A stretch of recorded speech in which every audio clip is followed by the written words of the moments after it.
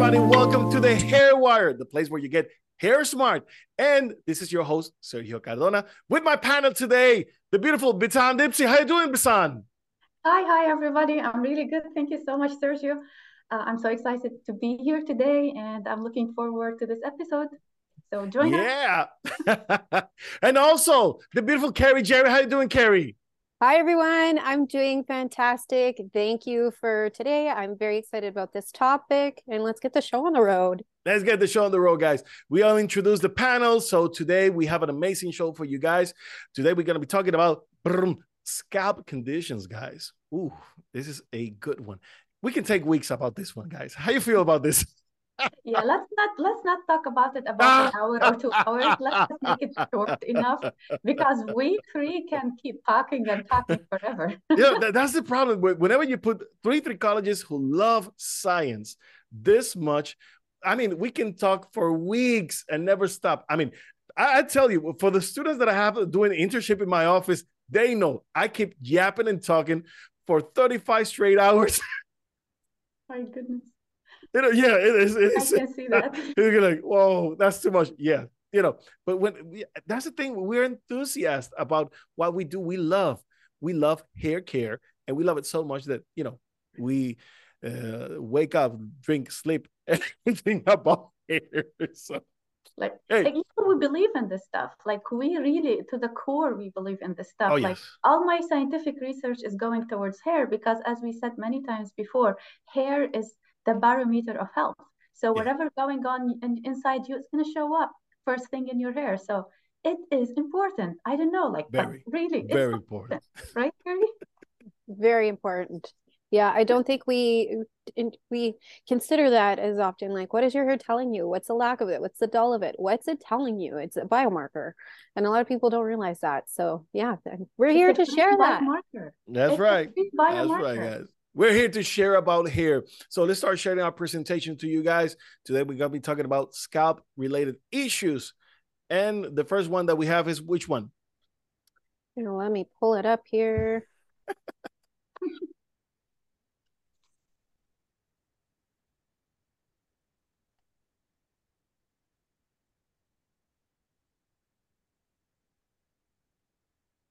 All right.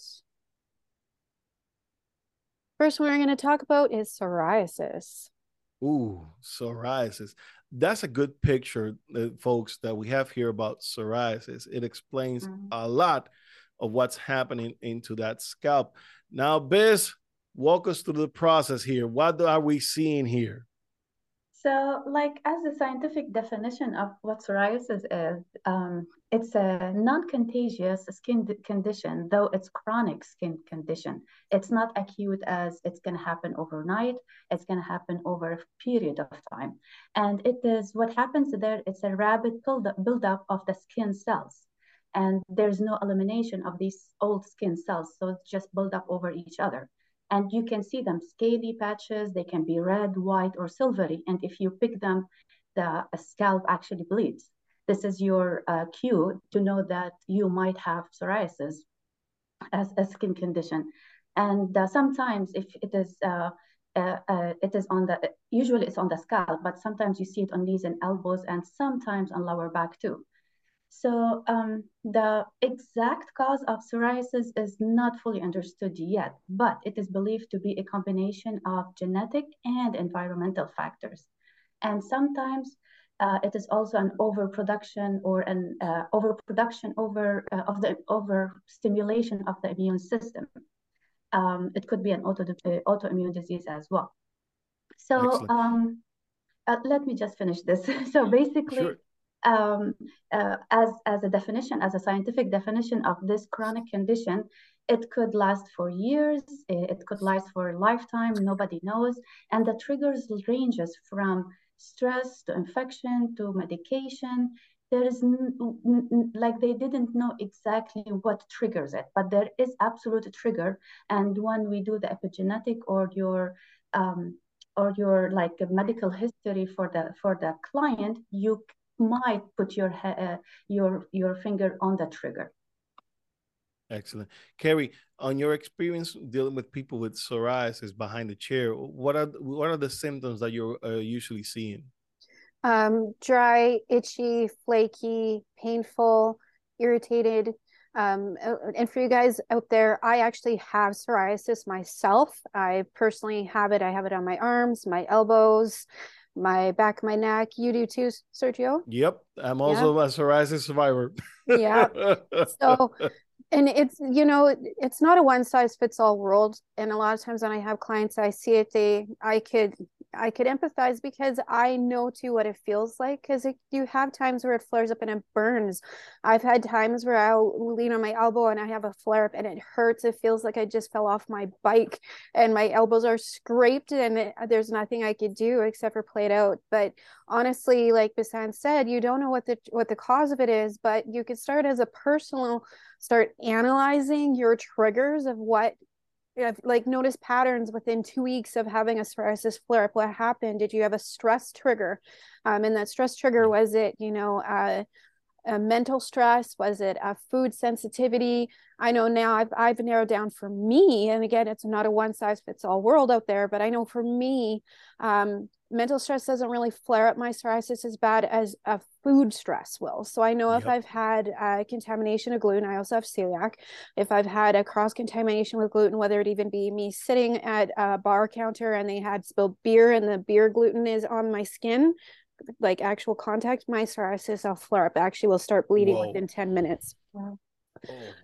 Or if I've eaten anything, I know too, cheese, as much as I love cheese, I have to go in with, very calculated if I'm going to eat that grilled cheese sandwich or if I'm going to save it for a charcuterie with wine and cheese with my friends.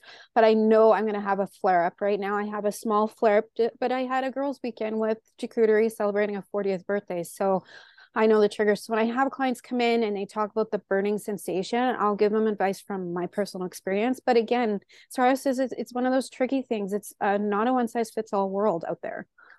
So Definitely. do you know your triggers? I have triggers, especially to Doritos. Oh no. I love that thing, and every time I eat Doritos, I get a flare up. And it's funny. It's funny. Yeah, that's the thing.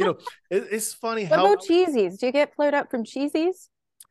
Some types of some types of potato chips, cheeses. Yeah, I don't eat much cheese, but Doritos, that's my thing. And it's incredible because you get other products and you don't flare up to them, but there's specific things that in our diet that can trigger that. And as you mentioned, Biz, it's a genetic thing. My father had it. My sisters have it. And it's incredible how in each one of us, it shows differently. And that's what many people don't get. They believe that because it is genetic, it's going to show up in the same intensity for everyone else. And it doesn't. It changes. It changes. I have psoriasis. My kids could have psoriasis, and it will show differently in my body than in their bodies. So the expression, the genetic expression changes, though it expresses itself. And that's what it's key about this subject. Now, of course, we can have stress related triggers. We can have food related triggers. We can have medication related triggers, infection related triggers. I mean, there's a tons of things that, can interact into the process and make it flare up. And when it does, like Carrie was mentioning, it can go bad. Now, for some people, it starts like blisters in their hands or on the sole of their feet, which, those blisters are part of the psoriasis interaction as well. And I used to have those type of blisters in the near the elbow area. And yep, exactly. Like inside of the elbow. I don't know how you translate that into English, but yeah, they look like little blood blisters, like little. Yeah, exactly. It look like blisters, and it's not like a traditional burn blister. They're like little. Exactly. They're like little blood pockets, almost like pimples. Yeah, but not really. They're just like tiny little red blisters. They're And the tiny. things, they will go, and sometimes for me, and when it happens on my hands, it's like water blisters, but small ones and itchy and burning. Oh my God, I hate those. And Burning. the thing is, you can have it in a few moments, and a few hours later, they're gone. Okay. That's incredible, how it reacts. But the thing is, if you get the scratch and you're gonna burn yourself, you're gonna hurt yourself, and that's gonna lead to a bigger lesion of psoriasis. So it's getting your hands in control is what's gonna get you at the end of the day. But people love scratching, and I get a lot of my patients, they come in, and they will use scissors, knives, pencils, whatever they can, to scratch their head. It's incredible because the itching is so far out. I mean, the more you scratch, the more it burns, but yet you feel some kind of relief, and that's why you keep doing it, because you feel some sort of relief, but you're hurting yourself. Yes, of course. Yeah, it's and complicated. causing scarring alopecia. I tell my clients when they do have psoriasis and not to touch it, like I try to tell them not to pick it because you're going to create a scab. But if they really have to, take some dollar their finger and press on it and rub, just to kind of like make the epidermis layer and the dermis layer kind of shift itself without scratching, or tapping to help, not scratching, tapping. That'll help relieve a lot of that sensation, just putting that little bit of pressure, or even like just putting some pressure on the spot will help relieve a lot of that. And then as well too, you don't want to pick at it to cause more aggravation. You want to make sure that you're really cautious of what you're putting on your scalp too. I know when I'm in the shower, I'll rinse with a lukewarm to cool water, because I know with the hot water, it'll make the dry skin more dry and more itchy. So I'll do a lukewarm to cool water. My husband always laughs. He's like, you always have cool showers. I'm like, yeah, because it feels good on my scalp after, and I don't get the itch. Like, that's why. Yeah, that's what I was about to say. As also, like, the ice packs, if you put the ice packs, it will cool the sensation out. Yeah. It works. It works. One of the things that I also like to use, the aloe vera gel with lidocaine. It works wonderful when it has the lidocaine on it, and it calms, it soothes. But again, it's not going to cure it or anything. It's just going to help mitigate with, of course, the burning sensation that you're experiencing at that moment. Now, here's the thing: many people walk around telling themselves that they have psoriasis when in fact they have sebderm. Right. What you guys before think we about switch that? I want to show you a quick trick. That's cute. What is this thing is a soap block that you can get. And what I will do time to time when my psoriasis flares up really bad, I'll take aloe vera, and I have fresh aloe vera plants all over my house, or you can get aloe vera gel at a health food store, and you blend it and you freeze it. And I add vitamin D or vitamin E capsules as well to it as well. And I'll put it in the freezer. And I have little blocks that will help on the days that I have a flare up. And that aloe vera and the vitamin E will help with any of the inflammation, swelling, and it helps soothe it. So just a little hack, you guys, go check that out. Do you keep those cold or in the freezer? Oh. Yeah, you just make a couple. Just thinking about the cold, soothing. Oh my God. And it has a little bit, it's very just thinking soothing. about it. Yeah, I'll use it just on days that it's really itchy, or if I've had a bad flare up, I just keep a couple in my freezer. And like, I don't get flare ups all the time, but before I knew my triggers,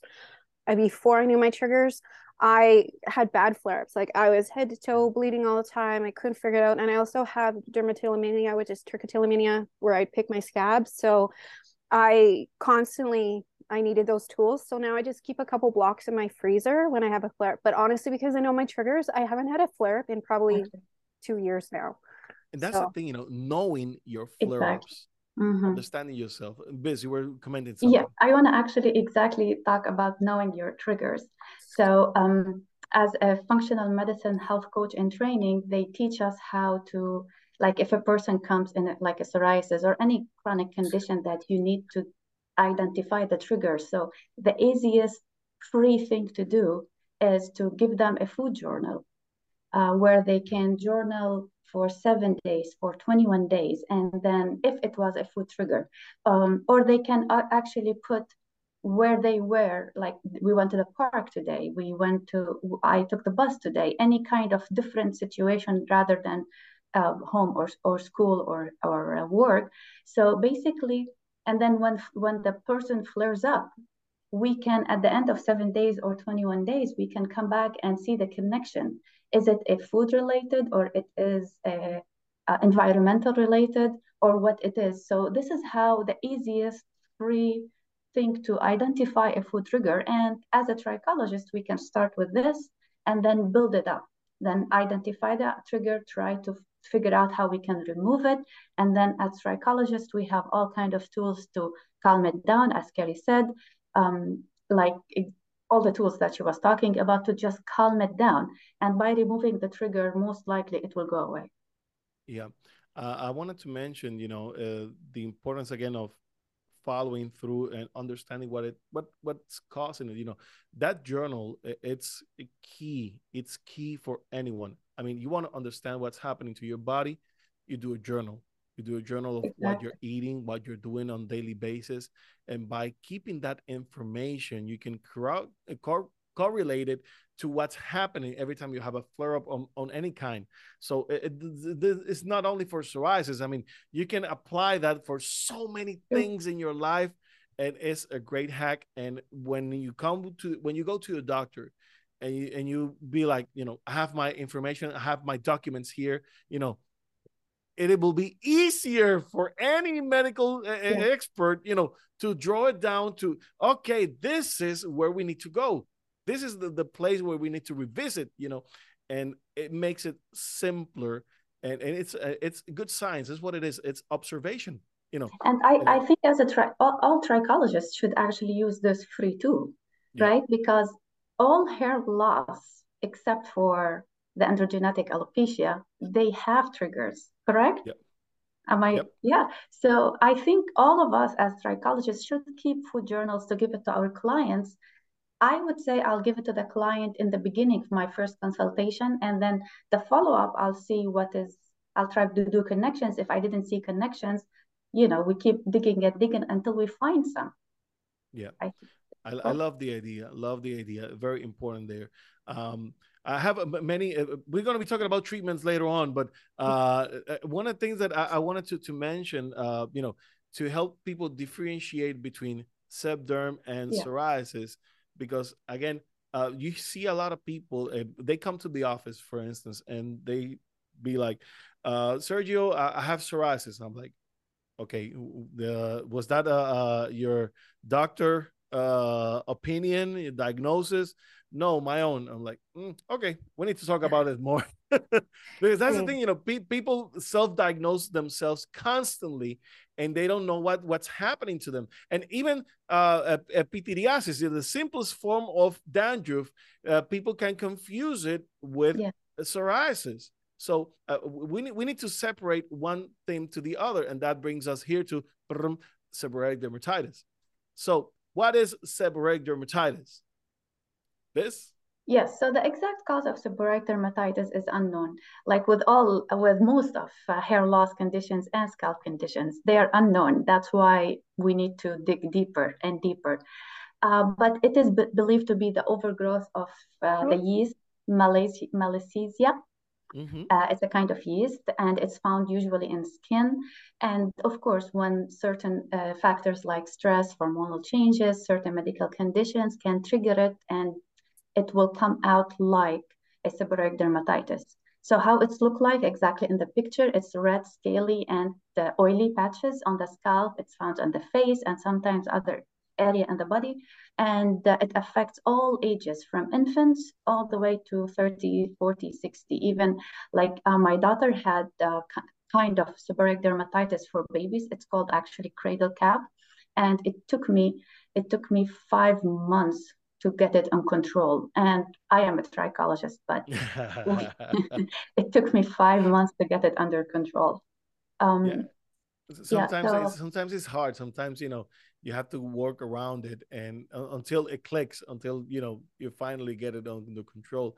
One of the things that I also like to mention about seborrheic dermatitis is the yellowish type of dandruff that is quite unique from sebderm, instead of, for instance, psoriasis, which is always silvery, always white.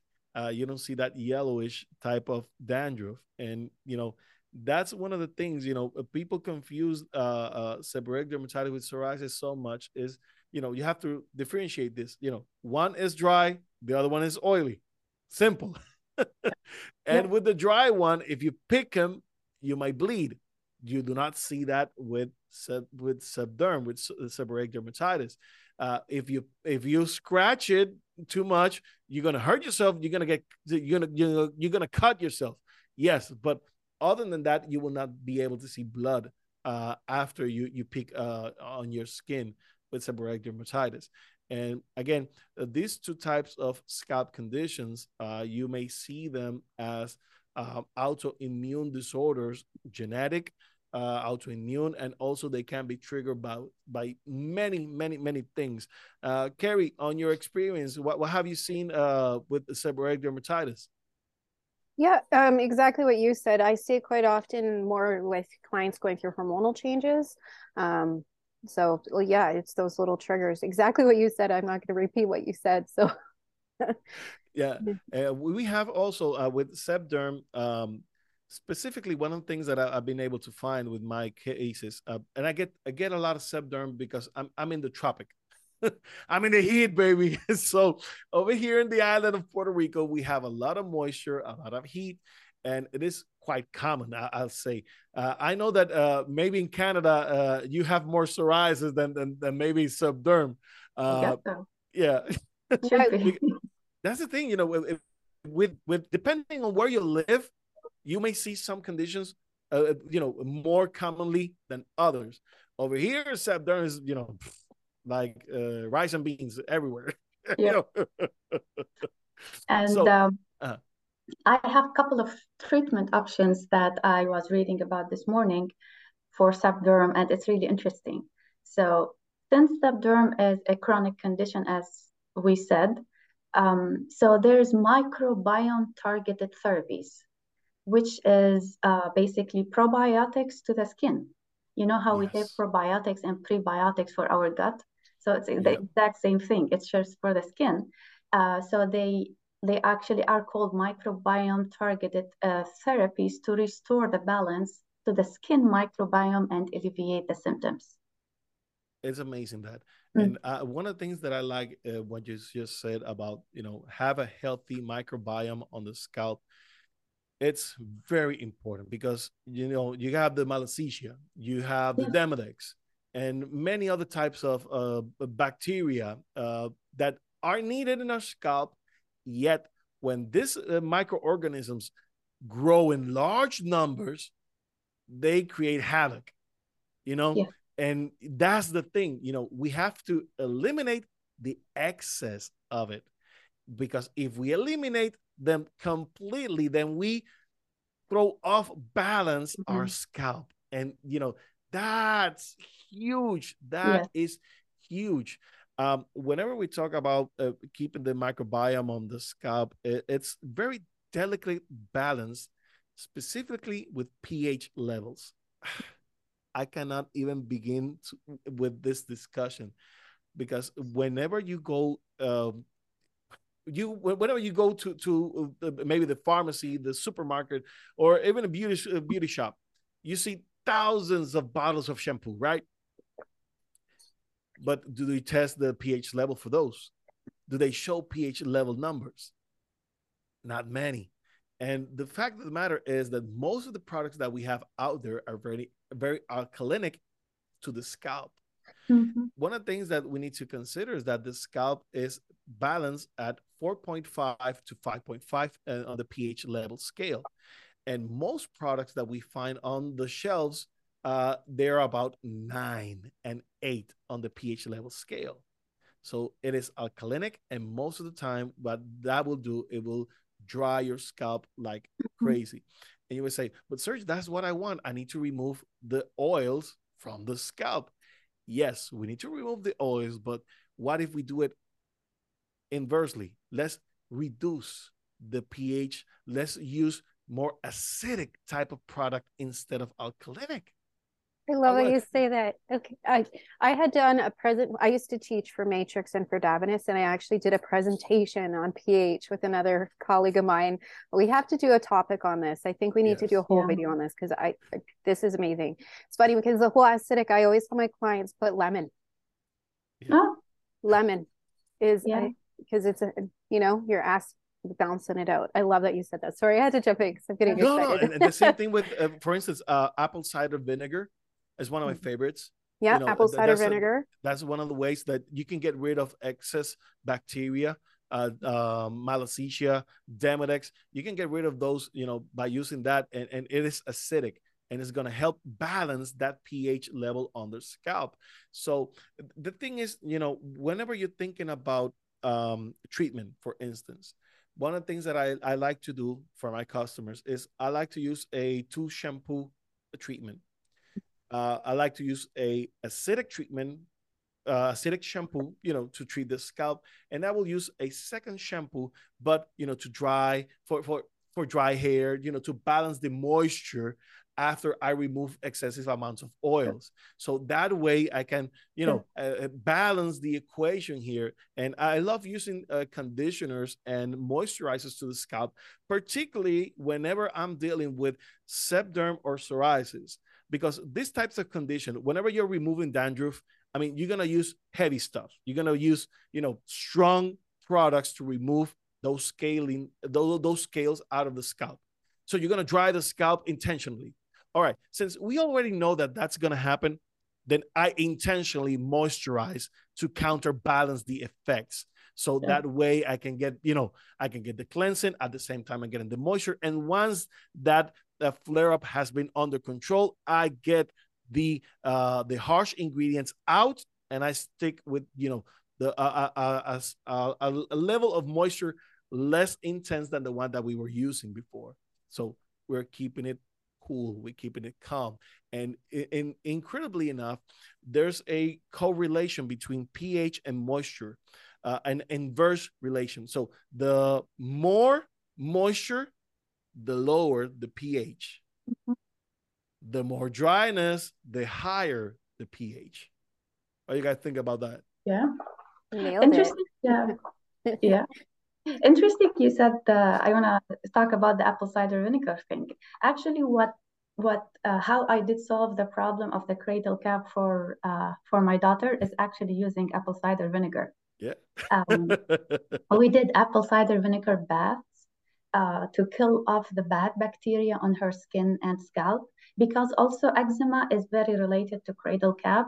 Most people who have eczema will have cradle cap. I mean, babies.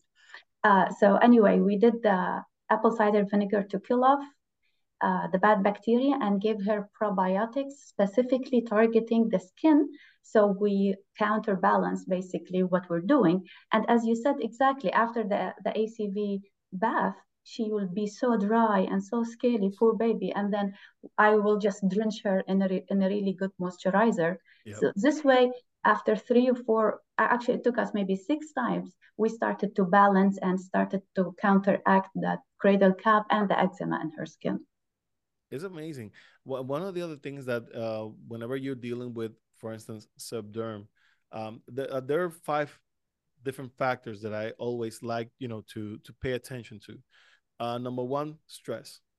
Mm-hmm. If you're under stress, if you're stressing, if you're going through hardship, you need to watch for those, and you need to find ways to manage. What are you some of the best things that you guys like to recommend to you know, to manage stress? Carrie, what you are a stress expert. Yeah. Carrie, what are the things that you like to do with your customers? You teach them.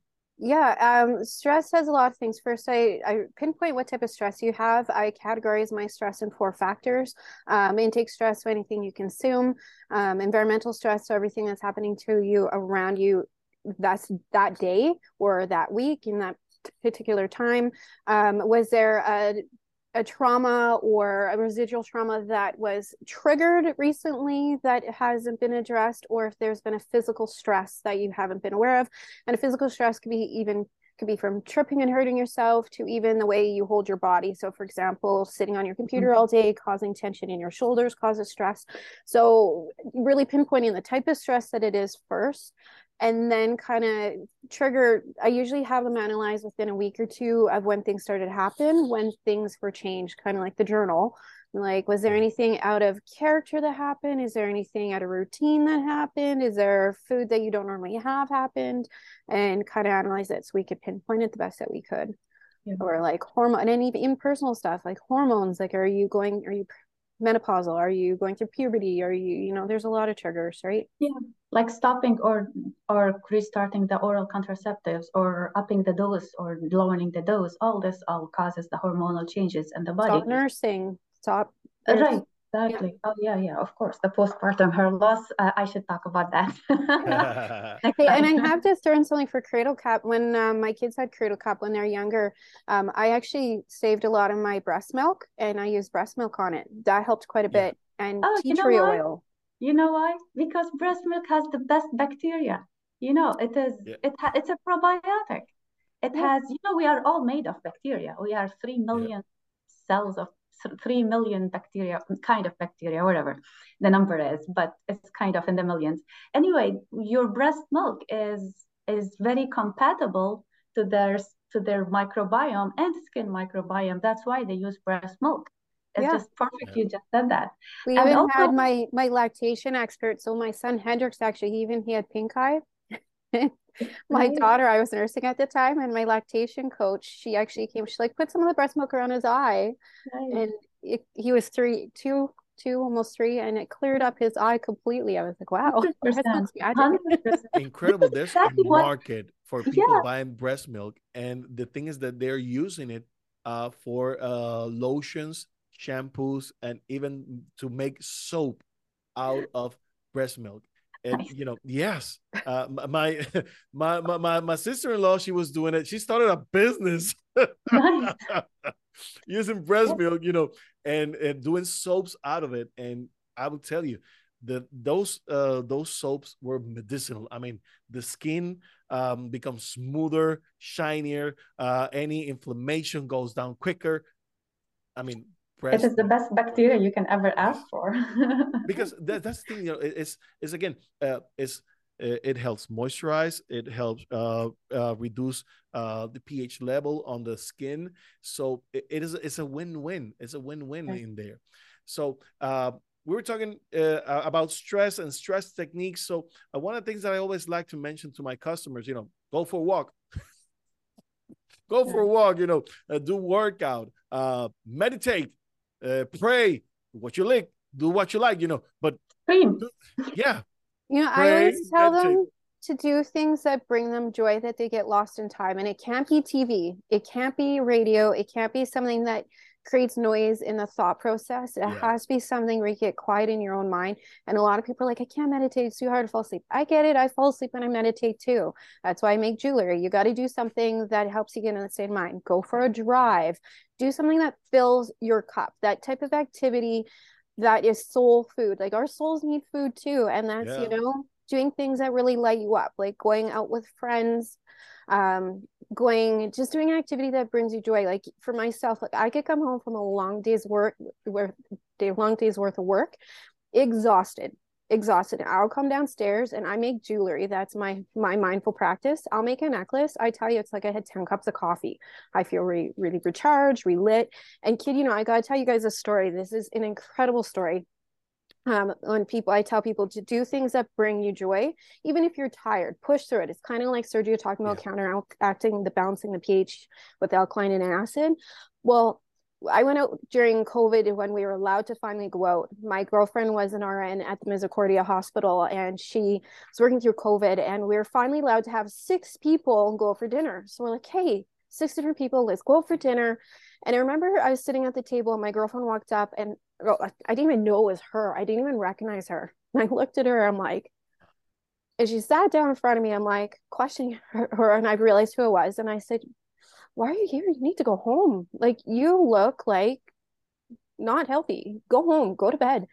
And she looked at me and she said, Carrie, you know what? I just need some soul food. I need some of my Yeah. friends to pick me up. And I kid you not, we have pictures from before and pictures after.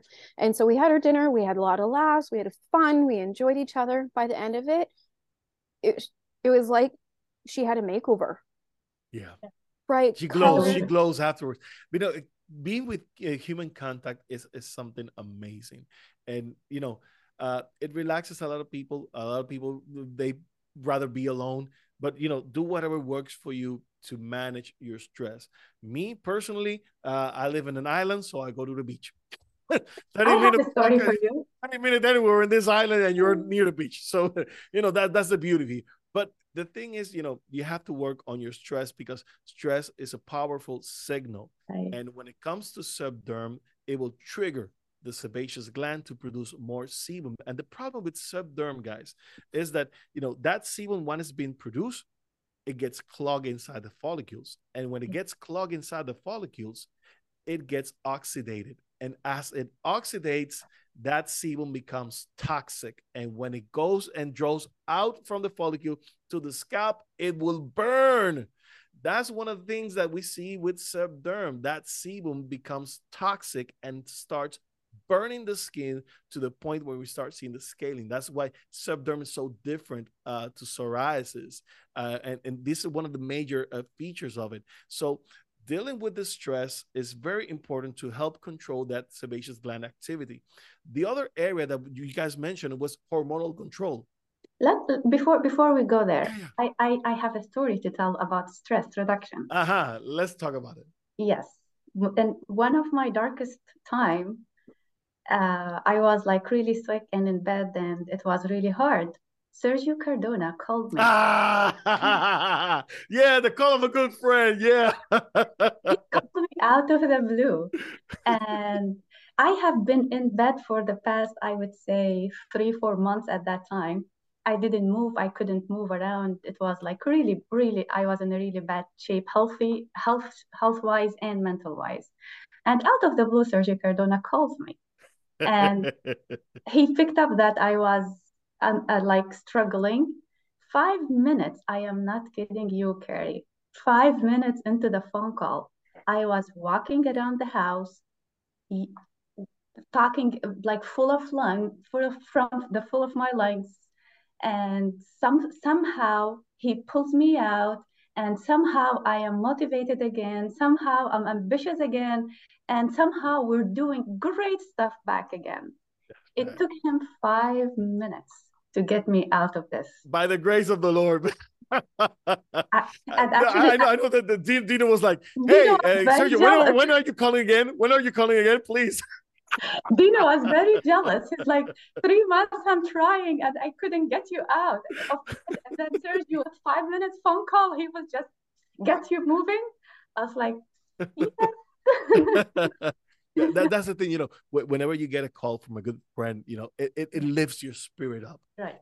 And whenever you're having, hard times, you want that call. But if you haven't heard from a friend, please pick up the phone and start calling people. Okay. This is something for you guys. You who are watching, pick up the phone, start calling people, because there's people in need everywhere. So it actually helps a lot when you're dealing with stress yourself to call someone up and to help out anyone out there. If getting involved in someone else's life, it actually helps you control your stress. Yes, it puts you in the right place. Gets you. Well, maybe I'm not doing that bad. Yeah. You just shift your focus to something else, because when we're struggling physically or mentally, we just focus. We are just in a box, and we need help of other people outside of even our family, like the people we see every day. We need somebody else to just pull it out of this box. That's true. And at that point, I had a lot of like, remember we talked about this, Carrie. I had a lot of trichodynia, which is pain in my scalp. And we will talk about this in another episode, but it's actually where your hair follicles become painful. and it's called trichodenia, and it's solely because you are under a stressful situation. Yeah. It's just amazing how our body works. It's like your hair follicle starts to be painful. Like how weird is that? It shows you that something is wrong and we need to deal with it. I Now, know. let's talk about hormonal changes, on how these hormonal changes can also trigger sebderm effects. So, Carrie, let's talk about here about a little bit about hormones. People don't take care of their hormones. Yeah. What's up with that? I mean, people having diabetes and they don't take care of their diabetes. They have thyroid issues and they don't take care of the thyroid. I mean, what's going on? Well, a lot of it starts with lifestyle, being aware of what you're eating, being aware of your body. It really starts with, being physically in shape. And, a lot of people, when they think they have to be physically in shape, they have to be in the gym forever and working out and lifting weights, when really it's 20 minutes of getting your heart rate up, 10 minutes up and down the stairs in the morning, 10 minutes up and down. It's just getting the heart rate going up. But hormones, it's, that's the number. It's usually the reasons that there are out of balance is those, you're not taking care of your body. I'm sorry, I'm going to say it. You're not drinking enough. You're not eating for your body. You're not physically exercising. Now, there are those times where, you can't help it. Yes, there are those times. And there are also too coming into hormone changes as well. For example, pregnancy, puberty, menopause, all of that does come into a factor. But if you are prepared for things coming up, it'll make the load a lot easier as well. But just being aware and open to figuring out how to balance those hormones and the new changes. Actually, like hormones, Sergio, is especially for women, mostly for women, is very, very hard thing to balance out, because as Carrie said, it is all about your lifestyle and stress level and your diet and all the things considered. But some people are more predisposed to have hormonal imbalances even before menopause. Like even most women, when they start to hit 40, they start to feel the changes in their bodies. So I think, right. Oh yeah, duh. But the thing is, if you start seeing the changes, why don't you go to a doctor? I mean, that's what that's one of the things that it gets me mad whenever I have this sweet ladies come into my office and they're not visiting their gynecologists. They're not going to their doctors. I'm like, woman, you need to visit a gynecologist. Come on. But some are prepared to hear about it or prepared to face it. Some it's a scary topic. I know they can be scary, but logically, if you're feeling something, if you're seeing something, ignoring it will not make it go away, guys. So no, I'm trying to get into the psyche of why people neglect their bodies when their body's speaking to them. I can tell you we why. should ask. We should act upon it. What do you think that's, Biz? I think because all the hormonal replacement therapies got a really bad media since it started to be a topic back in the 70s or 80s. When they started using synthetic hormones to balance hormones for women, then a lot of breast cancer cases started to be on the rise. Yeah. However, it is so till now, 80% of the population think that hormonal replacement therapies are bad. It is actually on the contrary. They don't use synthetic hormones like it started in the beginning. Now it is more advanced, and they do microdosing, and there's a lot of like devices you put on your body, the woman body, then it sees the hormonal changes during the day and during the cycle. So if they are under the care of a really good functional medicine doctor, unfortunately Western medicine doctors are not trained enough unless this is their specialty. So unfortunately, some gynecologists, they don't know how to deal with hormonal imbalances because medical school doesn't teach them how to do that. But most of functional medicine people will know how to do that, especially the one who practice hormonal imbalances. It's a very niche specialty. So they will track through the phases of the woman's cycle, and they microdose exactly what the woman need with bioidentical hormones, not synthetic hormones, like they are synthetic, but it's bioidentical. They are as near as the hormone found in our bodies. And I think my personal opinion, I am not a doctor, just my personal opinion, that all women should do that. Because menopause and premenopause are not pretty. It's not only hair, it's mood swings. I have seen it, and I have seen it in myself too. Right? The hot flashes, the dryness, right. So many things that like happen at the same time. All the scalp conditions can be triggered just because of a lady who has hormonal imbalances. All of them. It can be psoriasis, it can be subderm, it can be anything. Yes. And to add one thing before, sorry to make it long, but to add one thing, men actually do go through menopause. We don't usually, like, okay, some men, they don't acknowledge that, but actually even we don't like to. Yes. But yeah, we do. Come on, guys. Yeah, the macho, I know. But men, they do have hormones as us. Of course, we are more complicated biologically speaking as females. Amen. But males do have hormones. Yes, we are biologically speaking, and our okay. So, but let's go back. So basically, men do go through menopause and hormonal imbalances, and they need to go to the man gynecologist. I don't know what they call it. Or usually we see the urologist or proctologist. Okay, thank you. Because sorry, I don't know. Yeah, but after 40, we want to skip that visit for obvious reasons. But I mean, the raw and honesty here, I love it. Yeah, I know. Guys, that's the thing. We're live, guys. We're live. But the thing is, we need to visit our doctors, no matter how uncomfortable it may feel. We need to address our hormonal issues. Right. If we are not addressing them, we are neglecting, and by neglecting, our body is going to suffer, and of course the hair is going to suffer. So if you care, you guys, if you're watching, if you care for your hair, start taking care of your hormones, period. Sergio just woke up. Sergio just woke up.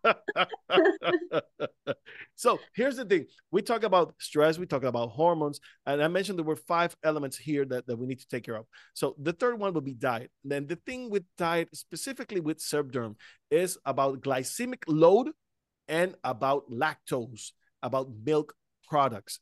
And there's a couple of studies that shows that a high glycemic diet, and of course a high milk product diet, can increase the production of androgens, thus leading to the production of more sebum, thus leading to sebderm and many other conditions. So what do you guys think about that?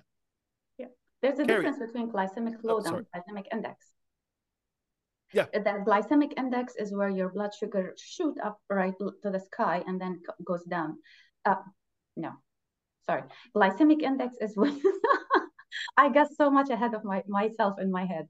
Glycemic index, when the fruit actually, yes, it raises your blood sugar really very high. But glycemic load is actually the number of carbs, not carbs, without taking into consideration the fiber. So they're two different identities. Mm-hmm. I'll research it more so I can explain it more. Yeah, but the thing is, the sugars in the body will react upon us, and it can trigger those androgens. And again, DHT is produced in the sebaceous gland, and it will react upon the sebaceous gland and will create more of it. And it can sometimes, and this is one of the funny things, whenever I see Sebderm, sometimes, to say the least, I would say that about 60% of my Sebderm cases will be related also to androgenetic alopecia because of the androgens in the sebum. So that's one of the things that I also like to consider. Now, Carrie, whenever we're doing the specifically the epigenetic test, we talk a lot about the diet, and we talk about those little things in our diet that can cause a reaction. So walk us a little bit about this here. About the ingredients and stuff, like yeah, how they can, you know, react and make our body, for instance, I was mentioning, you know, lactose and sugars can make our body, can trigger our body to produce more sebum. And we see similar cases with other nutrients in the in our system that, you know, for instance, I was doing an epigenetic test this week for a small girl. She was about a year and a half. And one of the things that the test showed us, you know, stop eating chicken for 90 days. Like, kids only eat chicken, you know, but her alopecia areata was being caused by maybe some of the hormones that are in the chicken sometimes, you know. So we need to lay low on it for a little while for our body to regress, you know, to go back to where it should be. And you know, what do you think of it? yeah, absolutely. Food is a huge thing. And for those that don't know, my husband is a trained chef, and I've also taken a lot of nutrition courses myself personally. So I do know a lot about nutrition and food. And I being love a man who celiac, can cook. tell me about it. But a lot of food, like you have to be really aware, like we are different chemicals, and there's chemical reactions to things, and different foods have higher amounts of stuff. So for example, like you have foods that are higher in mineral, higher in vitamin, higher in amino acid, higher in fatty acid. And knowing those foods, and depending and doing an epigenetics test, we can analyze what you might have to be cautious of. For example, myself, I have to be cautious of high rich vitamin K foods and so once you start being aware of that and knowing, you know, for my body, I know what I'm craving, I know what I'm not craving, I know if my body's depleted in it, because my body reacts to it. And yes, absolutely, you have chemical reactions. Chicken, it could be the tryptophan in it that's causing an effect on them. I know turkey and poultry does have high amounts of tryptophan that can cause of an effect. So yeah, it depends on everybody. Like you talked about lactose, it could be lactose, but it could be the high protein in the milk that they're reacting to, that their body's not able to break down. And epigenetics is essentially biohacking your body to heal itself, so that way you could consume these foods unless it's an anomaly of something. There are factors that are in consideration too. But for example, as a celiac, if I've had an attack, I cannot digest produce. I cannot digest any produce. It inflames things. It makes my guts all look bad. But if my gut is in a healthy state and I've biohacked and healed my gut, I can have more amounts of dairy than normal, because I'm aware of healing my gut and using those tools to heal my gut. So yeah, absolutely. Like food is a big factor. A lot of people don't realize. And just because you have a reaction to something today doesn't mean you won't have a reaction to it from a month from now if you've corrected it either. Yeah. Bisan, you study this, so yeah, this is exactly going back to what we said 2-3 episodes back. It's about your food sensitivities. So whenever a person comes with alopecia areata or any scalp condition, I will actually run a food sensitivity, because it could be like some trigger in your food, and it could be the healthiest food ever. Like for example, for me, it was broccoli and cauliflower, the healthiest food ever. You wouldn't think, right? Yep. But as Kerry said, we are all chemical reactions, and we have our unique microbiome. And as Kerry said, microbiome keeps changing. Uh, because it adapts to what food you're eating right now. It adapts to your environment, to what kind of bacteria you are exposed to. So and also by seasons, it goes by seasons, right? Kerry, you do the epigenetic testings by seasons too. We do it by seasons. I also, too, a lot of people don't consider, and I'm Canadian, so we have a lot of people that are mixed race. So we have a lot of different nationalities. For myself, I'm French, Scottish, and Polish. So we also have to keep in consideration our ancestors. So I'm an evolution of my ancestors. So being aware of what you're an evolution of and what your current environment is. And it's, again, I'm going to say this, I should get this tattooed. It is not a one size fits all world. No, and all amen, like, amen. Right? No. You gotta figure it out. That's what DNA, we all have, there's not a single DNA that, like, we all have different DNA. And it's understanding that for you and analyzing that, understanding that. Like, as soon as you understand that, the world changes. Like as soon as I understood my DNA and my body and my triggers, I've eliminated my psoriasis. I've helped with stopping the hair shed. Like there's epigenetics. Yes, right. Yes, actually, I don't know if that fits here, but in my DNA testing, I found out that I do have a sickle cell trait, not a sickle cell anemia, the disease, it's just a trait. So Yeah. on all women who has the sickle cell trait, we should be on vitamin complex vitamin B complex basically, and folic acid for the rest of our lives. So For so the you rest, don't develop. Yep. because our red blood cells are less efficient by 30% than a normal person. So the amount of oxygen that carries in our circulation is 30% less. So I need to increase my red blood cells by having vitamin B complex, folic acid, iron if I'm deficient, because I, like some people are not deficient in iron because I eat a lot of red meat. I love barbecue meat, so I am not deficient in I iron, think not at we all all. do in this group. I know, not at all. Yeah, I'm a and Mediterranean. um, what else? So basically, and also the one recommendation that I eat liver and organ meats to keep my red blood cells count high. So since I did that, you believe it or not, my hair is actually looks better. Don't you think? Yes, It it does. looks better. Do you remember when I had my postpartum hair loss? It was like really in a half of the size. And just 3 months of taking vitamin B complex, folic acid, and I take, because I can't find in Florida good liver and heart, and I don't know how to cook them, or I don't want to go through the hassle. So I take them as pills. Okay, So, nice. so, so my red blood cells are just going up and up, and my lymphocytes and sorry, my platelets, not my lymphocytes, my platelets are going up and up. So I am having really good hair. And how I know that this is working? By looking at my hair. That's my biomarker, my free biomarker. I Yep. love that. Love that. Now to end the Septerm five main issues, the other two we already discussed them, and it's basically seasons, the temperatures, high temperatures, low temperatures can trigger these situations, and also our microbiome. If we have a disorder with our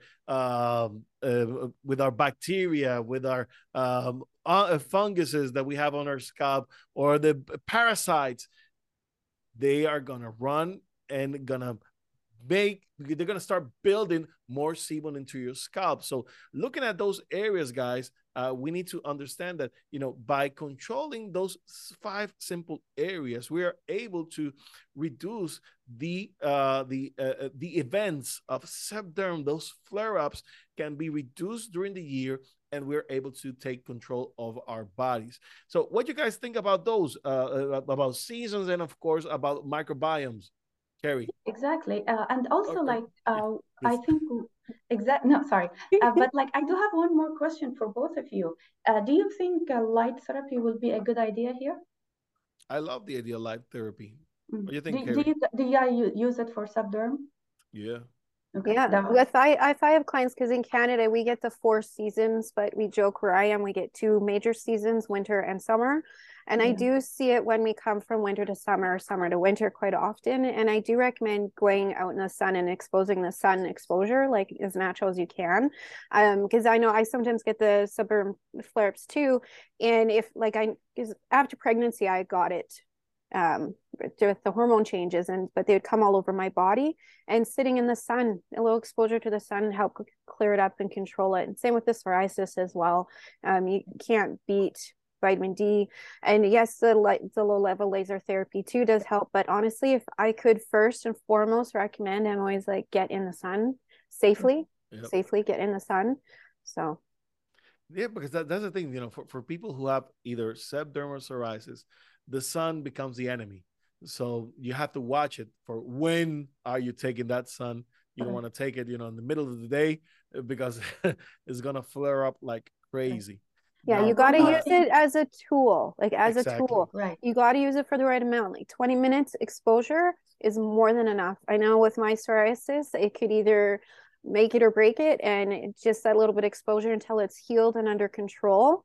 Absolutely. Same with this. And also, one thing to add here, also the color of the skin it makes a difference here. Yeah. The lighter we are, the less amount of sun we need to get all the vitamin D receptors in our skin to change the sun, the UV lights into vitamin D. The darker the skin is, it needs longer time so I mean, the color of the melanin, the amount of melanin in the skin actually varies. The darker the skin, the they more need to be out more. They need to be out in the sun more than lighter skinned people.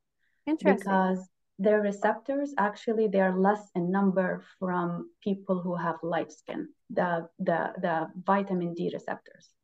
So the darker you have to think about it, as who's more prone to get burned?